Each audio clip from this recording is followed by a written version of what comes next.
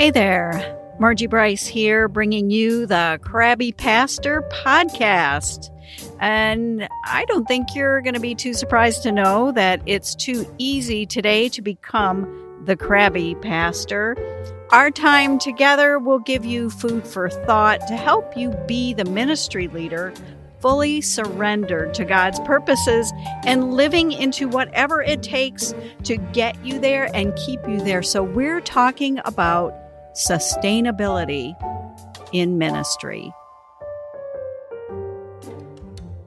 Well, I am here today with my friend, Patty Dennis, and Patty and I have worked together for a few years on church revitalization process, and we have also been in coach training together. And the fun thing about Patty, and there's a lot of those, but the fun thing about Patty is that she is also a trained counselor. So I thought it would be valuable to have her on, and we can chat a bit about coaching, about counseling, because maybe you've got to the place where you know you need something and you're not quite sure what that something is. So I'm going to introduce you. I'm going to let Patty introduce herself because I don't understand all of the counseling certification things. And so she's going to talk a bit about her background before we have this discussion. So Patty, I want to welcome you to the Crabby Pastor. This in no way implies that you're crabby. It maybe means that I'm the one that's crabby. I don't know. I still have not unpacked that fully. So I'm going to let you introduce yourself to us. Well, thank you, Margie. It's a pleasure to be here. Yeah, my name is Patty, and I spent a lot of years in the field of education. I started out as a teacher, and then I spent 20 years as a school counselor. And so I do have background in adolescents, middle school and high school age students and their families. And I do have a master's in counseling, and I am a licensed professional counselor. After I retired, I got involved in a lot of the stuff that Margie and I have worked on together in terms of being a catalyst for Catalyst church for what?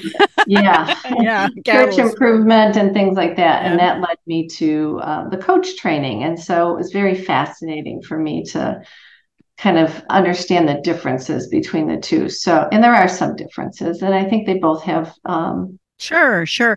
And we both are trained through the International Coaching Federation, because I will say this, and I mean this kindly, that there are some people that hang out the shingle that they're a coach, but their training, well, let's just say it this way. International Coaching Federation, their training is extensive.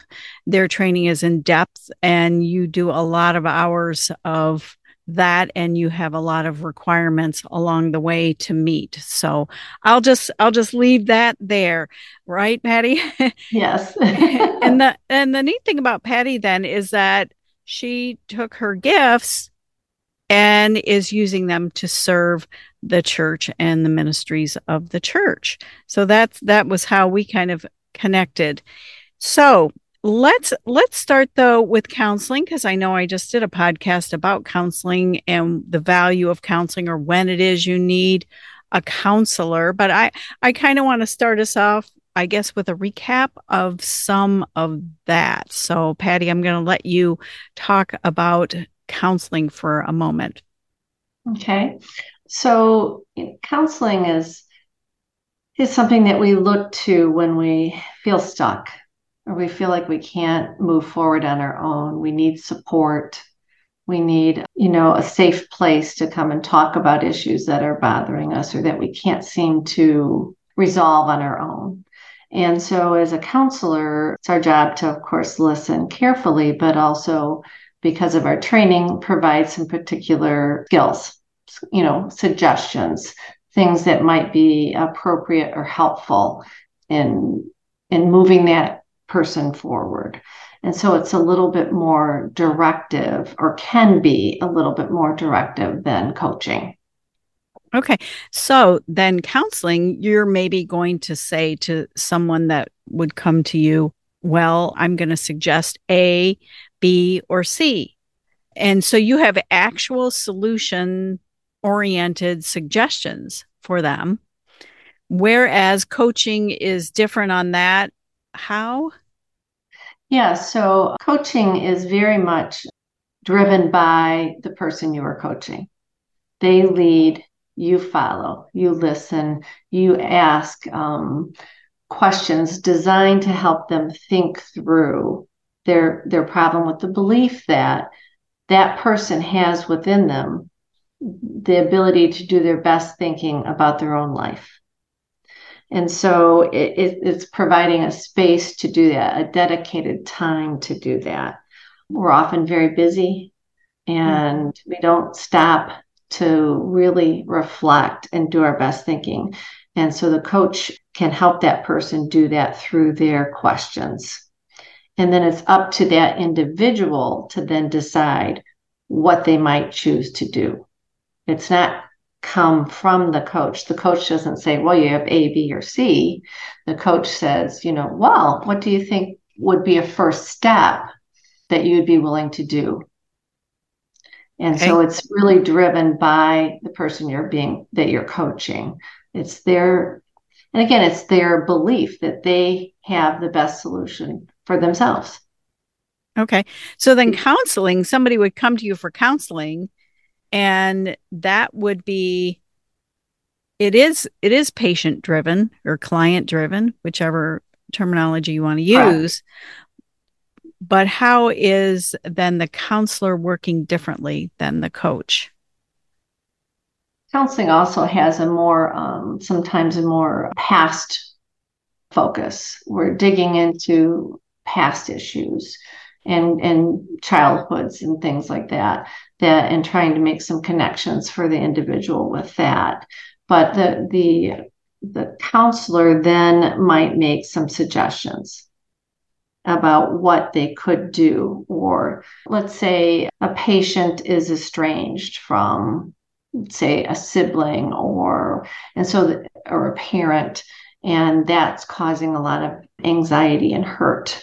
And so the counselor might then come in and say, well, here are a couple of options that you could do. You might want to suggest that you journal about it, or you write a letter and you can choose to send it or not send it, or, whatever it might be. There might be a number of things that the counselor could say, this has worked well in the past for other people. Would you consider doing this? Okay. Where a coach would not come up with those. Okay. Coach would not suggest those things. Okay. So if someone has gotten to the place, and this is kind of a big deal, dare I say, especially within the ranks of ministry leaders, to actually get to the place where they say, I know I need help. I know I need someone to journey with me, to come alongside.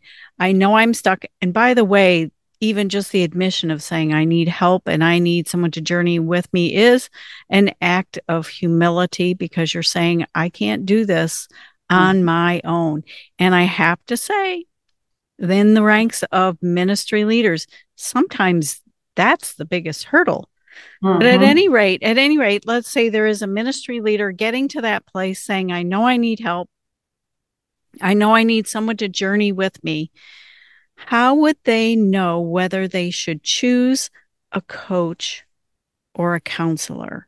Because in both instances, and I've said this to people, coaching is great if you're stuck and maybe stuck in your own thinking. You're stuck in the rut of your own thinking and you need someone to help you see that there really are more solutions and that you actually know more solutions than what you think, because I'm going to ask you questions in such a way that it's going to help you to hop out of the rut, give you the ladder to crawl out of that rut and see things a little differently so that you can find your own solutions. But if you were talking to a ministry leader that said, I know I need help, I know I need someone to journey with me, how do I decide whether I need a coach or whether I need a counselor?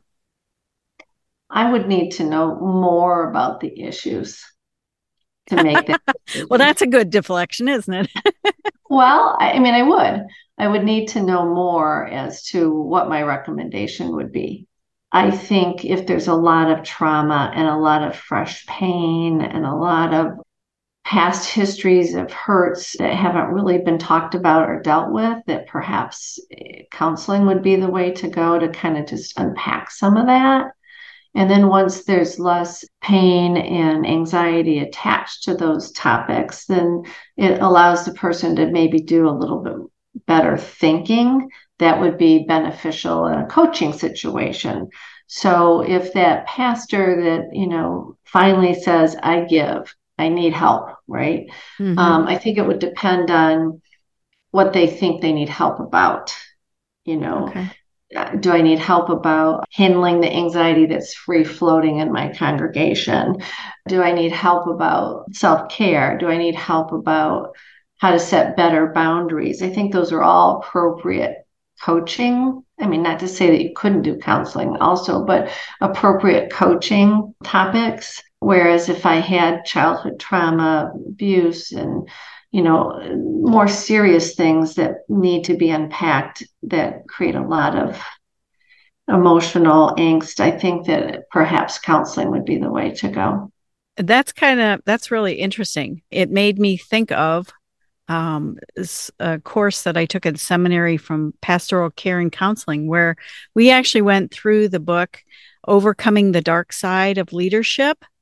And it was like, I felt like I was in high school, with it, because the assignment was to read the chapter and do all the questions at the end of the chapter. And I thought, all right, fine, I can do that. But as we went through the book, or I went through the book, because we all had to do it individually, what surfaced for me was the dark side of leadership that in my own heart, that because we all have baggage. We all have baggage. And the piece that this book unveiled for me, I guess is a way to say it, is the fact that my baggage, I need to know what my baggage is and be aware, so that when something sets me off in my head, I can say, oh, it's that again. And then you can process the situation differently. And every single ministry leader has baggage. You need to know what your baggage is and understand that. And actually, it's that very baggage that frequently drives us into leadership, which is a whole nother, I'm sure I've creeped you out tremendously. And I promise I will put the link, the Amazon link to the book in the show notes. But you mentioned anxiety, which I think is like the number one thing. I think the peace that passes understanding that Jesus gives is way underpreached in terms of a blessing and grace received from God for us in this anxiety producing era. So you're saying maybe it's not that the only people that have no anxiety are dead. You know what I mean? Yes. That's pretty much it. Agreed. Yeah. So, but you're saying that in coaching, maybe you have some anxiety, but it's not necessarily something rooted in the past that is driving what you do now. Am I in the ballpark? No, not really. I'm not saying that. I'm talking about levels of intensity, I think. Okay. More than, there is always going to be that connection from our past and those buttons that get pushed. And the awareness of those are so helpful, period, right? Whether you get to those through coaching or you get to those through counseling, just that awareness is huge in terms of being able to be a little bit more thoughtful in our responses, to those kinds of things. But I think it's levels of intensity that really would lean me towards one or the other. The higher the intensity, perhaps the counseling piece, just to kind of level that out a little bit. Because when our intensity is really high, it's really difficult to do our best thinking. And so because of that, I think I would go to kind of calming that down, through perhaps counseling, where they might just need that supportive person to cry with or to just listen. And, whereas coaching is much more with the idea of doing their best thinking, but to get to an action plan. Okay. And how do you get to an action plan when you're just grieving over something, right? Mm-hmm. And so it's not really an action plan per se, but just maybe just letting that loose, letting that out, letting that space to do some of that kind of work that's maybe more conducive with with counseling. Okay. And because I know that's really solid brain science. When your anxiety levels are really high, your thinking pretty much goes into the proverbial toilet. Correct. For sure. And, and I've kind of lived that. And, you're wondering why you just can't, make some kind of decision. And then some people get anxious about not being able to make that decision. It makes them even more anxious. You can go down that merry road, but you want your best thinking. You want to be in a place where you can do your best thinking. And it's not that you're going to have no anxiety, but as Patty says, it is levels of anxiety. Is there any way that you can gauge that about yourself? That's a really good question. I'm not sure I really thought about that, but if I had to answer that, I think I would say that there are probably some ways that you could gauge that. And that would be different with each individual, but that's awareness of trying to figure out, is this a 1 or a 10? Am I spending, all of my time just in a circular kind of thinking? That's when I know I'm anxious, I am in a circular thinking. It's like I keep repeating that same worry, right? I just think of it as like I'm in a anxiety dance, and I just keep dancing in a circle, right? I'm just spinning. And when I spin in my head, I know that I need to slow down, and I need to address whatever that is, because that tells me that I'm, anxious. And so that probably varies a great deal from person to person, but that's how I can recognize it. So just starting to try to recognize when you're in that high anxiety level, whether it's, some people have a racing heart, some people, it just depends on how your body lets you know how anxious you are. But yeah, I think that you can, if you do a little introspection, figure that out. That is an interesting point too. Self-awareness. Mm-hmm. How self-aware you are. Do you think that impacts whether you would choose coaching or counseling, or no? Well, I think generally what happens is, for either choice, people reach a level where like they just don't know what else to do.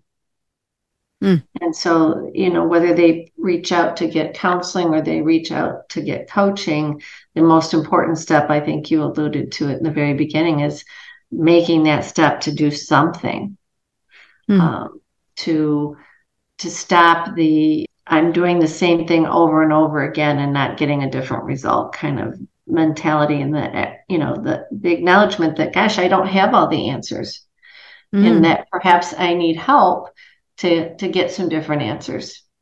And again, whether that's through counseling or coaching, but it's that first step. That's the biggest step. Right. And, fortunately, as a culture, it's become much more acceptable to reach out and get help than it was 20, 30 years ago and longer. So that's a good thing. I think the thing that works against either option also as a culture is that we're so busy. That is true. Yeah, that is true. I want to just mention that I see self-awareness as you're willing to say, why do I do the things I do? And how could I do things differently?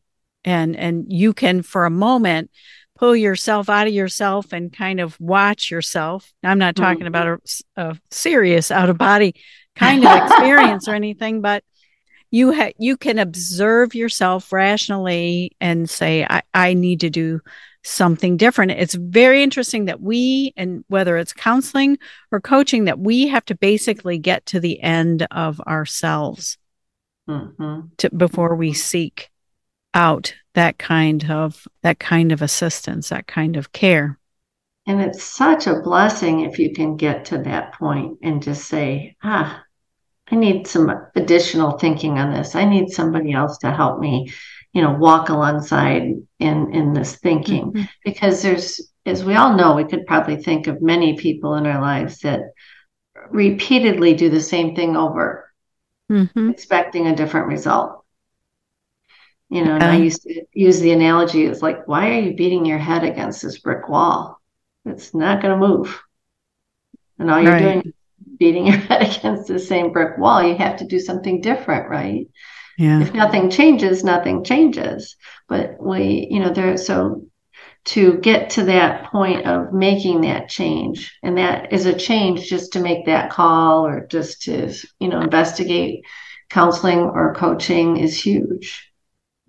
Yeah, I always used to liken it to very similar to you. I'd say, why am I banging my head on this wall? And then I walk around wondering why I have this headache. Why do I have this headache? And also there is an aspect, and as a coach, I'm gonna lean on in that direction because that is what I offer and do. Is that coaching is one of the ways we can do self-care.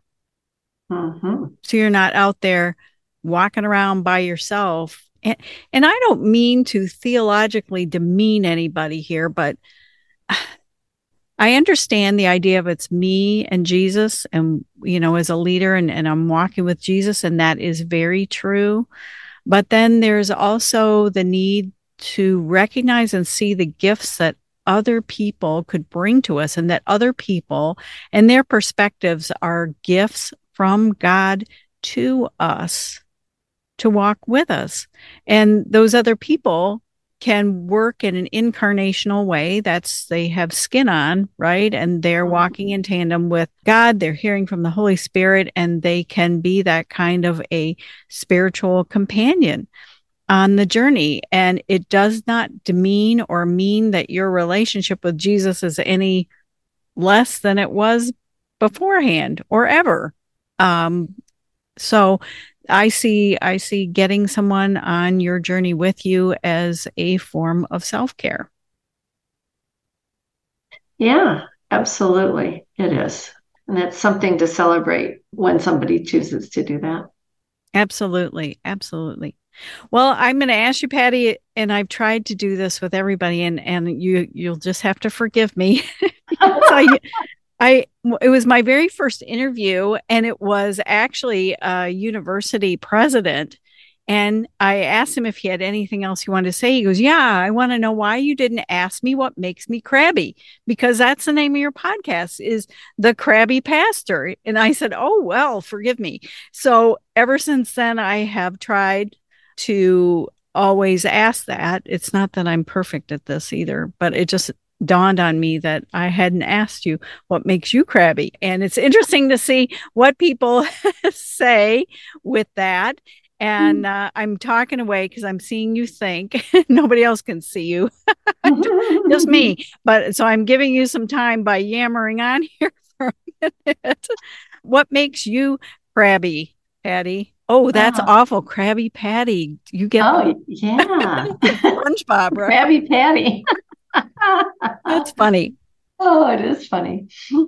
Well, it's not my norm. I can tell you that. It takes a lot for me to get there. And I guess what makes me crabby is when people ask for my help and then they basically don't do anything that you suggest. Is that a counseling perspective? No, it doesn't have to be coaching. It could be coaching. I mean, yeah. They just don't do anything with what's been uncovered. Right. It's like, okay, so you say you want this to change. What are you willing to do? And they come up with something and then they don't do it repeatedly. Not once. I mean, change is hard and it takes time and you have to practice and all of that. But, the person that comes to me over and over again, with the same scenario and they want to complain about it, but they don't want to do anything about it. Oh, I see. Well, I know that's like attending a conference and getting your big fat folder, right? Or binder, whatever they're handing out. And then you bring it home and you put it on the shelf and you never like use it. Right. Like, it's not like I've never done that. I know I have, For but me either. yeah. Well, right. So yeah, well, okay. Well, I appreciate you sharing that. I should have warned you. My apologies for Okay. that. So anyway, so if you have any other questions about coaching, you can reach out to me at margiebryce.com. You can find me on Facebook individually or at Self-Care and Sustainability, the number 4 Ministry Leaders. And my website is margiebryce.com, and that's BRYCE.com. So you can ask any questions, and a first consultation is always free. So hopefully this has been helpful for you as you are journeying along and as you are seeking to decide what kind of companion you need for your journey. Hey, thanks for listening. It is my deep desire and passion to champion issues of sustainability in ministry and for your life. So I'm here to help. I stepped back from pastoral ministry, and I feel called to help ministry leaders create and cultivate sustainability in their lives so that they can go the distance with God and whatever plans that God has for you. I would love to help. I would consider it an honor. And in all things, make sure you connect to these sustainability practices, so that you don't become the crabby pastor.